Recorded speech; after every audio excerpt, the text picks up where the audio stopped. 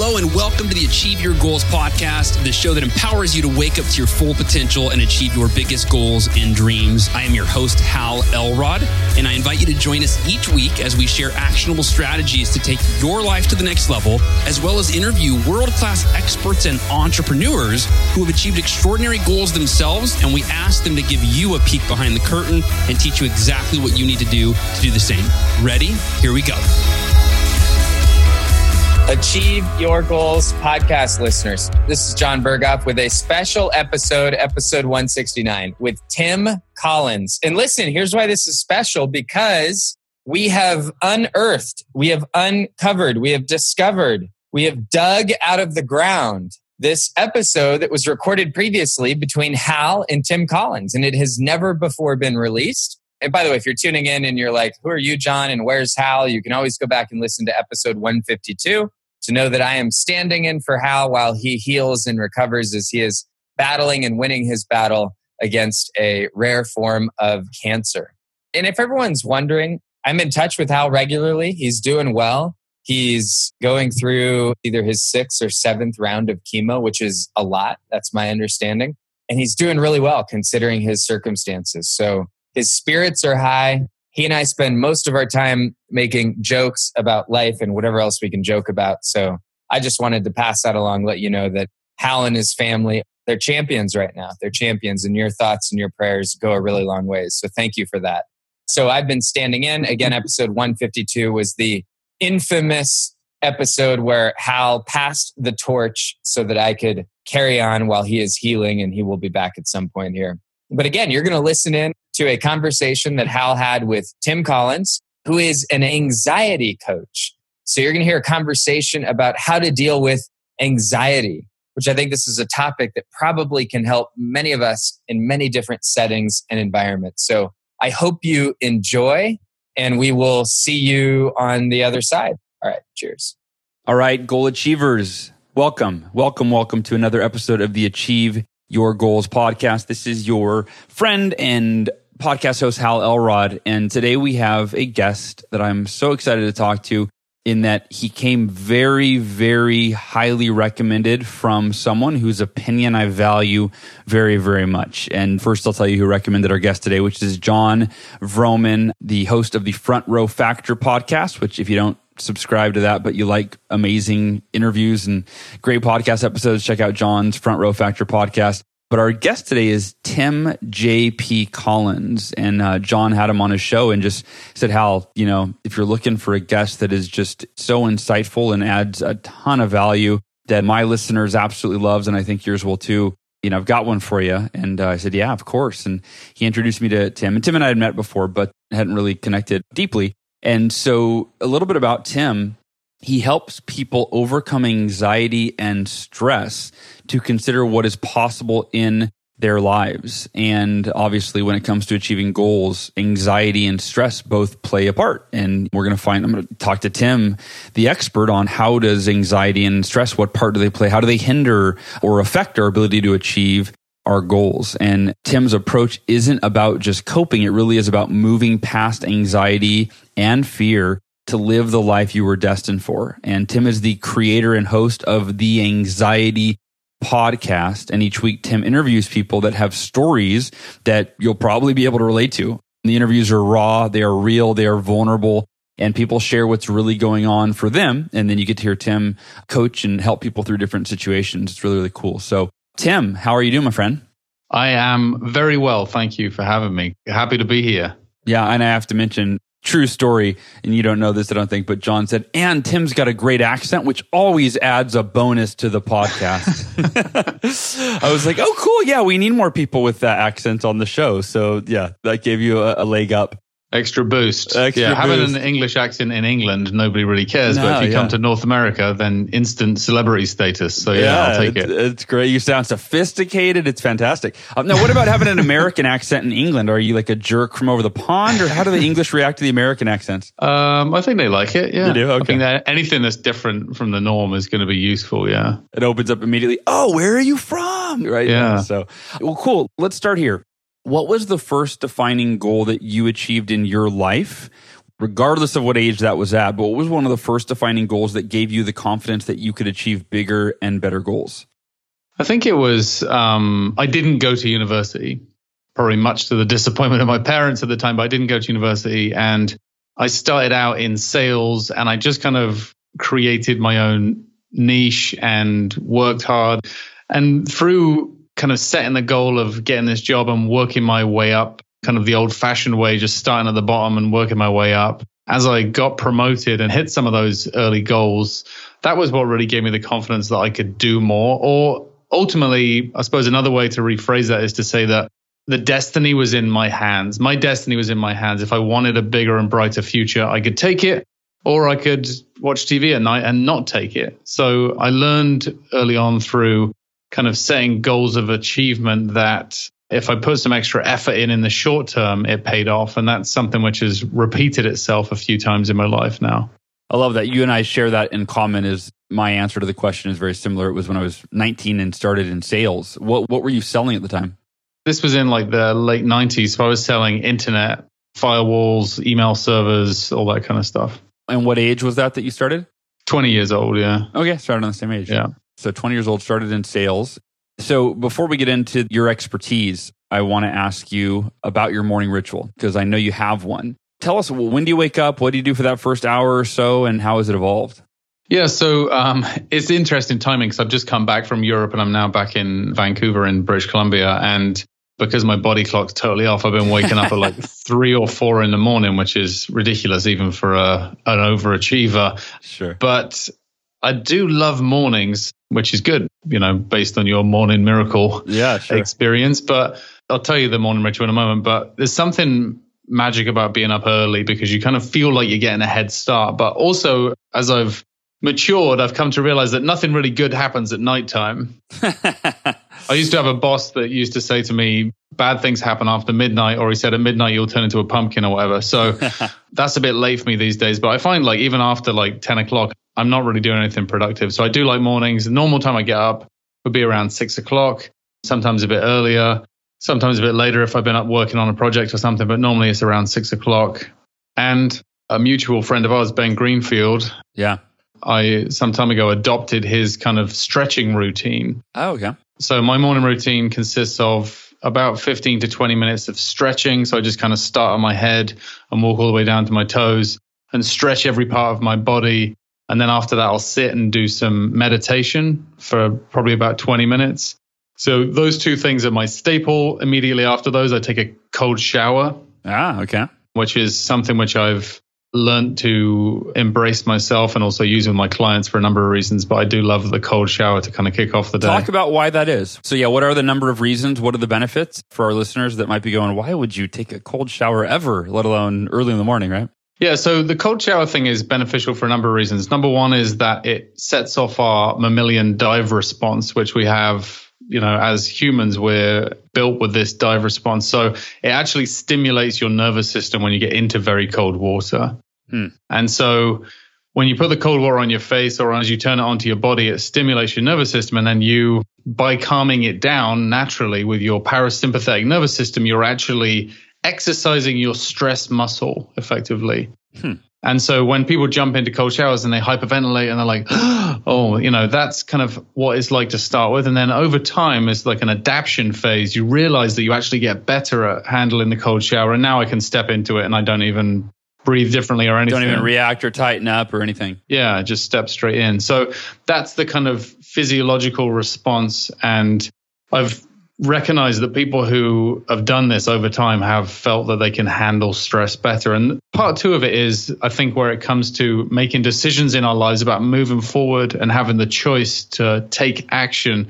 Sometimes you stood there in the morning at 6 o'clock in the morning or 7 o'clock in the morning, you're looking at a stream of cold water that you're about to step into and you have a choice. You can do it or you can not do it. Yeah. So I think it's another thing about people, when they're stressed or anxious, have to kind of decide to take action to improve their situation. So if you're willing to step into a cold shower on a regular basis, at the start of the day, you've already done something which was uncomfortable. You've already embraced a difficult moment. And I think that sets you up then for success throughout the day.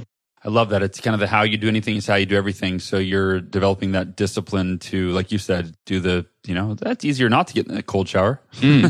Overcome adversity, step one. Yeah. Awesome. All right. Thanks for sharing that and diving in on the cold shower bit. I know like Jason Gagnard, he does ice baths and takes it even further. Yeah. But really cool. So, all right. So we got wake up at 6 a.m., 15 to 20 minutes of stretching a la Ben Greenfield. 20 minutes of meditation. And now, by the way, meditation-wise, is there any specific type of meditation that you do? I just keep it simple. I do guided meditation. Guided, okay. And is there an app that you use or that you recommend that you prefer? Yeah, there's a podcast I use called Meditation Oasis. Oh, wow. I haven't seen that. Yeah, I like that one. And I think for me, the most important thing of meditation is just finding somebody if you're doing guided, whose voice that you like the sound of. It sounds kind of basic, but yeah. What's it called again? Meditation Oasis? Meditation Oasis, yeah. If you just Google that, you can either go on the app or go on their website and grab some. Oh, they do have an app. Okay, very cool.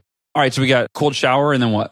And then after that, it's a cup of tea. I go back to my English roots. I start my day with a nice cup of tea. I'll typically sit down at that point and look at what I've got on that day, look at my notes and kind of to-dos. And I'm a classic kind of eat the frog type person. So I'll start with whatever the biggest, most difficult task is before I get into email, before I check Facebook, before I do anything. It's like, what do I actually need to achieve? And so it took me a long time to kind of foster that practice. But now I can sit down with a notepad and a pen, and whether I'm writing a podcast episode or working on some content for a blog post or something, I like to do that before I get embroiled in the outside world, so to speak. Yeah. I love that. And then from there, once you've reviewed your daily to-dos, you've gotten clear on what the frog is that you're going to eat, that most difficult task, then you dive in and that's how you kind of glide into your workday. Yeah. And as I said to you before I started recording, at the moment, I'm living a bit of a nomadic life, which means that I'm moving around a bit and my kids are often with me. So the last few days, for instance, I've been staying in an Airbnb in Vancouver, and I'll just go to the local coffee shop and switch my phone off. I don't just put it on airplane mode. I'll actually power it down because, again, there's something psychological when you can't just push a button and instantly be live again. Yeah. So I'll power it down, sit with my notepad, and I'll write out all my stuff by hand and figure it all out in my creative mindset before I actually need to put it online. Got it. All right. I love it. Okay. Really powerful, man. It's so funny. I wrote The Miracle Morning, obviously, and it was probably a month ago or a few weeks ago that someone goes, do you ask that, like Tim Ferriss always asks his guests about the morning ritual. Do you do that too? And I was like, no, why don't I do that? Why am I not doing that? So then this is really an example of, I'm so glad that I'm starting to do this because it is really enlightening to hear, there's so many different ways to start the day. And like your rituals, not only does it work for you, but I think it could work for anybody and really increase productivity and lower stress and all of that. So thank you for sharing. Let's dive into your expertise, which is overcoming stress, overcoming anxiety, or maybe in some ways using those to your advantage. Starting with anxiety, how does anxiety relate to or hinder our ability to set and achieve goals? So on the hindrance side, anxiety makes us very introspective. It puts us in a primal place of survival, right? We evolved to survive, to endure. Without that, our species wouldn't be here today. So anxiety is as old as time, and we've evolved into these, very complex beings living in boxes and consuming all sorts of information on demand all the time. And our minds really haven't caught up to us and probably never will from an evolutionary point of view. So anxiety hinders us because it's just not on the agenda we want it to be on a lot of the time. And what happens when people are experiencing high levels of anxiety is that basically self-care goes out the window. So we don't really pay attention to diet, exercise, mindfulness and all the important things which make a huge difference. So we're actually compounding it and making it worse. And the mindset from an anxious person is like, I just need to get through the day. I just need to survive. So speak to somebody with anxiety about what are they doing next week, next month, next year. They won't have a clue. They have no idea because anxiety is making you play small. It's making you get through today. And at the end of when I was, and I can go into my story if you want, I suffered with anxiety myself. That's why I do what I do. But I would literally get home from work and be like, oh my God, I managed to pull it off. Like I managed to keep the illusion alive that my life is all right when on the inside I'm dying. Yeah, dive into the story. I'd love to hear the story. Yeah, so my story, I kind of, as I mentioned, I got into sales and I did what a lot of people do in sales. I chased promotions and pay rises and I got fancy business cards and then I got fancier business cards. And I worked my way up to be vice president of sales for a technology company. So I had a team of people under me. Seemingly everything was great. Kids are in private school, big house, extra car, all of the good stuff. Looking outside in, people would be like, that's amazing. But inside, I felt very disconnected. I felt like I was living a bit of a hollow existence. And all of this stuff was kind of building up on my shoulders. The people at work wanted me to travel more, do more, and sell more. And my family are like, we want you to be home more and be dad more and be around more. And so I was starting to feel the pressure. And one day I went to do a speaking engagement, went to do a presentation, got up on stage and had an Eminem style meltdown, which, I mean, I didn't even know how to spell anxiety at this point. Like I wasn't aware of it as a thing. And I felt like I was having a heart attack. In that moment, I thought I was dying. I started to sweat. I got vertigo, so I didn't even feel comfortable standing anymore. My throat felt like it was swelling closed. So I had this kind of massive panic attack with adrenaline surging and all that kind of stuff. All these people are kind of sat in the crowd looking at me like, what's wrong with you? And I had to walk out of the room. I couldn't do it. And public speaking nerves is very, very common. Sure.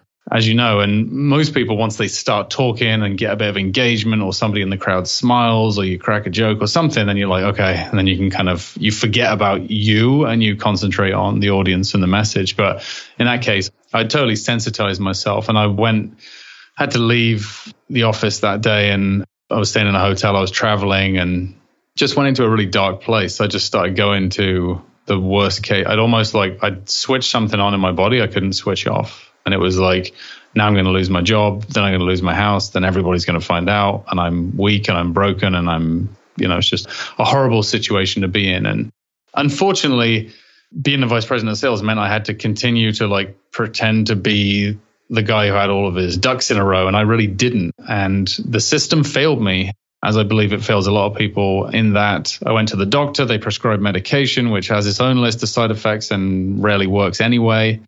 I spoke to psychologists and it didn't really make me feel better. So that was, fast forward, quite a long way of me figuring out on my own, realizing that diet had a huge impact on mental health and the way I felt, and exercise and journaling and meditation all made a huge difference. What was the diet, if you don't mind sharing any dietary differences from pre-anxiety to what you changed and how the diet affected your ability to cope? Yeah, of course. On my podcast, I've recently interviewed some experts on ketogenic diets, on gluten intolerances, on autoimmune challenges. And what I believe now, and this is kind of the latest research and science is telling us, that inflammation caused by the foods that we consume has a neurological effect on our bodies. So there's a book written by Dr. Perlmutter a few years ago called Grain Brain, talking about the fact that gluten intolerances create inflammation in our bodies, which then create inflammation in our brains, which causes early onset of Alzheimer's and dementia, etc.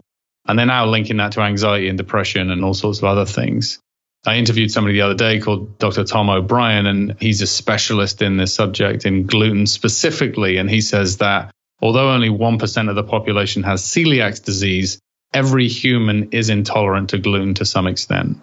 And so I kind of figured out some of this on my own pre-podcasting or kind of working in anxiety, and just started to refine my diet, started a bit of a paleo diet, started exercising more, and just really figured out myself in terms of what made me feel better over time, and putting all these pieces together.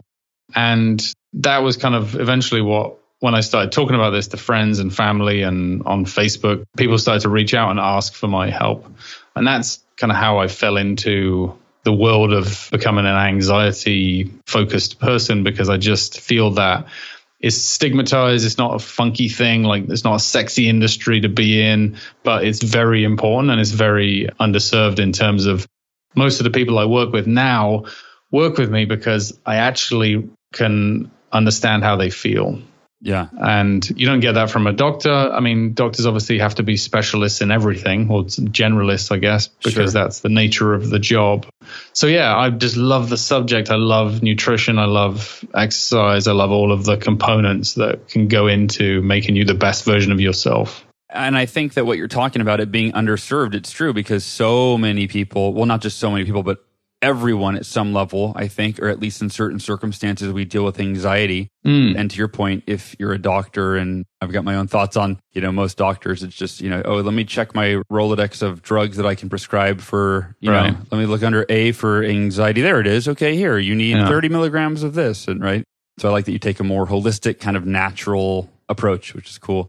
Yeah. And the other thing I was going to say on that is that the nutrition and all those parts are absolutely key. And, I used to have asthma when I was younger, well, for most of my life. And then when I cut out gluten, my asthma went away. My seasonal allergies went away. I'm not allergic to pets anymore. I got rid of a rash that was on my arm. So it's not like it's just mental, like there's physical manifestations of this for a lot of people as well. But the other piece of the puzzle, once we've covered a lot of the foundation, is that I do fundamentally believe that for a lot of people, anxiety is the result of being out of alignment in your life.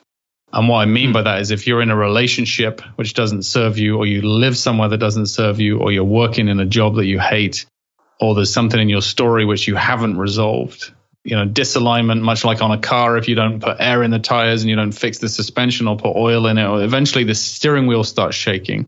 And for us, our steering wheel starting to shake. For sensitive people is anxiety. For other people, it might be depression, or it might be weight gain. It's different things for different people. But for those 1 in 4, 25% of the population, anxiety shows up when we don't take care of ourselves first in our own lives.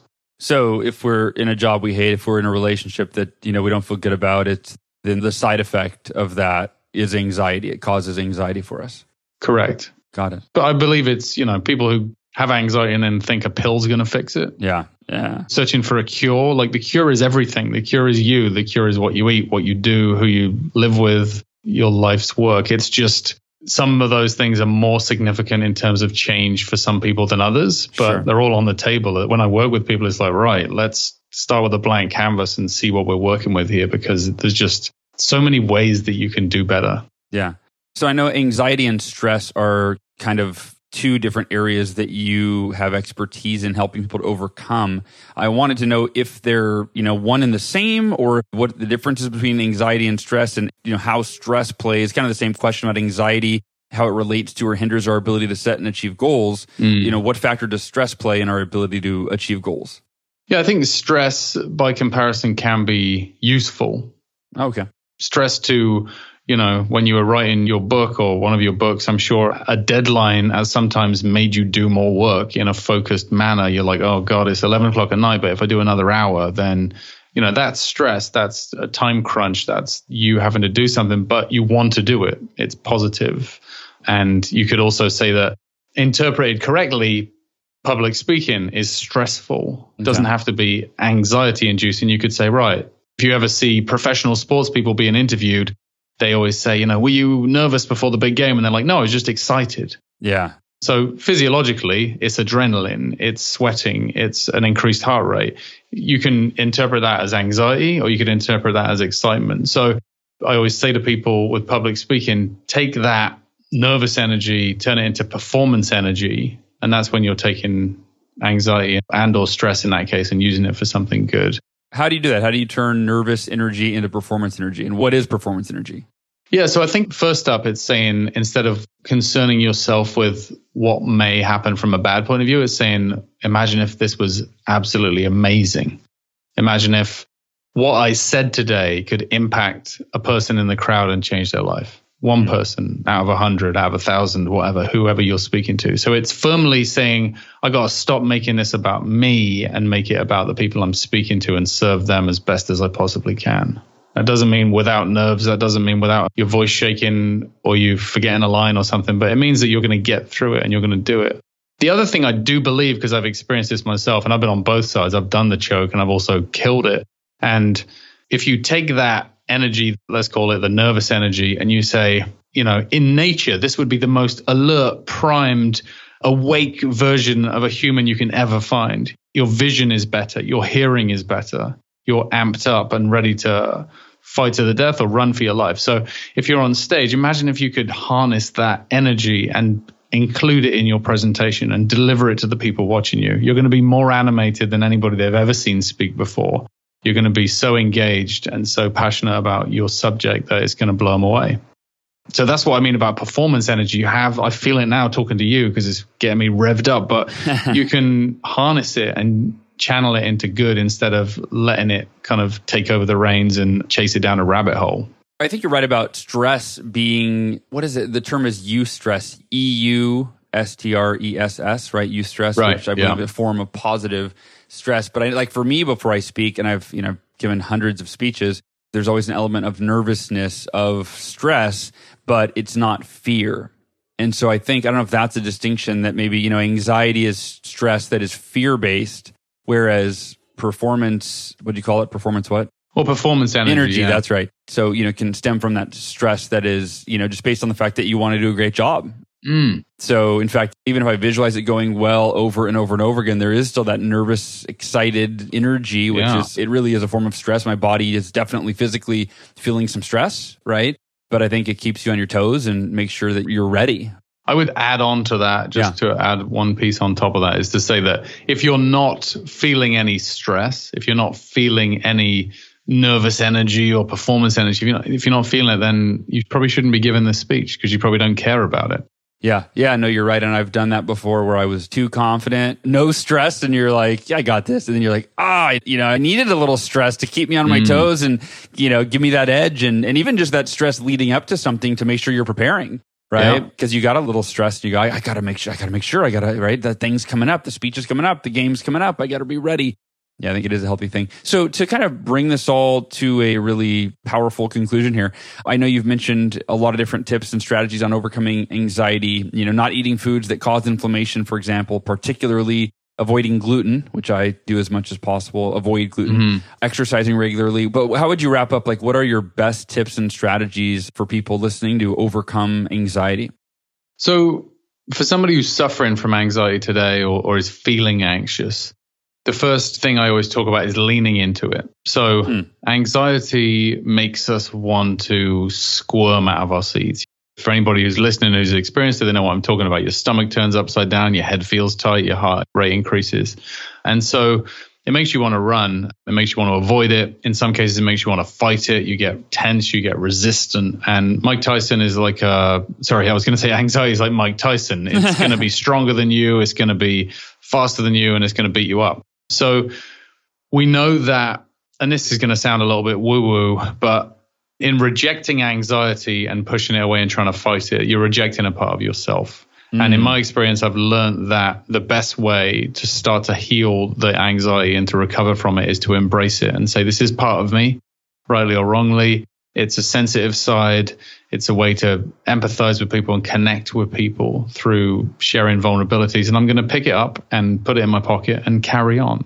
The only way past it is through it. So instead of getting agitated and trying to avoid it, our minds just have a fantastic ability to remember things we don't want to think about. It's like your teacher at school says, don't think about pink elephants, as an example. Sure. You start thinking about pink elephants. That's just what we do. So if you're like, don't think about anxiety, don't think about this bad thought I've got in my head, how do I get rid of it? Well, it's going to persist.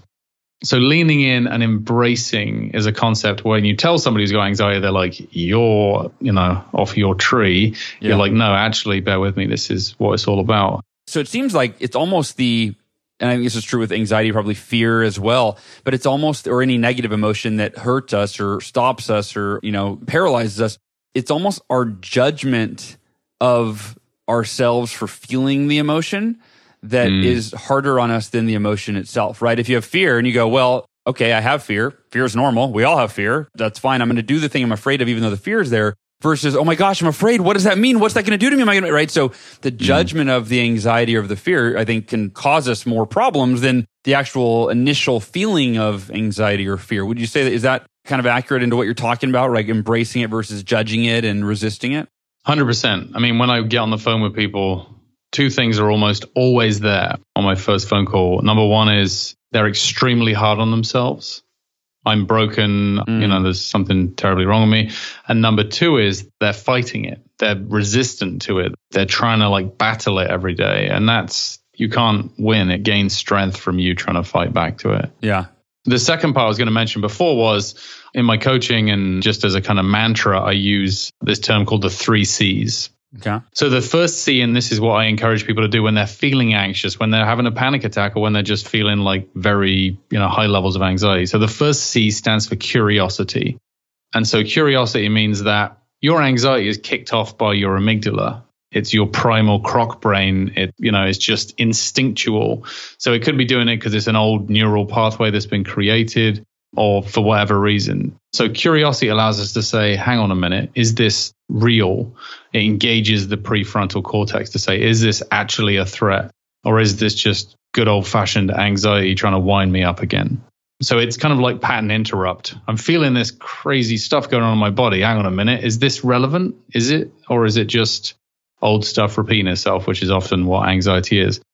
The second C stands for courage, and that is courage to stand there and be uncomfortable, but actually to feel the feelings. And this is kind of like I talked about embracing it or leaning in. If we try and avoid the feelings, they'll get stronger. It's like a smoke alarm going off. If you don't go and attend to the smoke and put the fire out, then it'll keep ringing. So the courage means to be a bit uncomfortable. Is why I take a cold shower. I'm a bit uncomfortable, but I'm stronger because of it. So stand there, feel the feelings, acknowledge them, and they will pass out of you.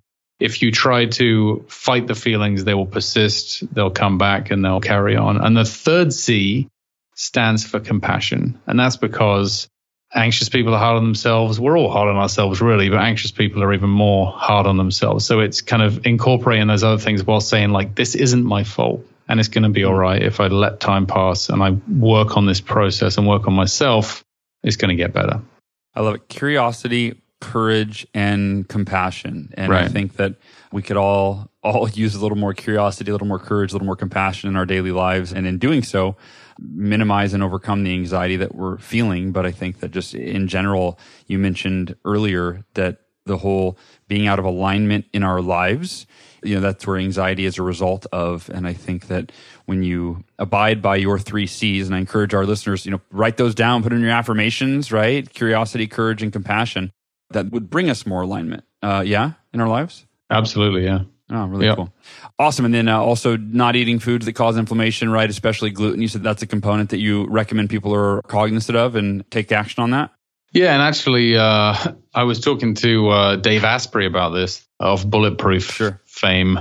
And, he put it a good way, which is like, you could be doing meditation or journaling or whatever, but if you're smacking yourself in your face with your fork 3 times a day by eating the wrong foods, then how can you expect to not be anxious if that's a trigger for you? So we struggle to think how a mental challenge could be affected by food or could be affected by, exercise or something else. But the more I learn about it, the more it just makes absolute sense why it is totally connected and why it does make a massive difference. I mean, we don't have time for it on the show today, but you could get into obviously like caffeine, alcohol, sugar, all those sorts of things, which all have their own different reactions in our bodies. But yeah, if people want to just look up some nutritional based stuff, I always typically say check out paleo or check out the Whole30 type plan, which is where you kind of just eat real food for a period of time. Yeah.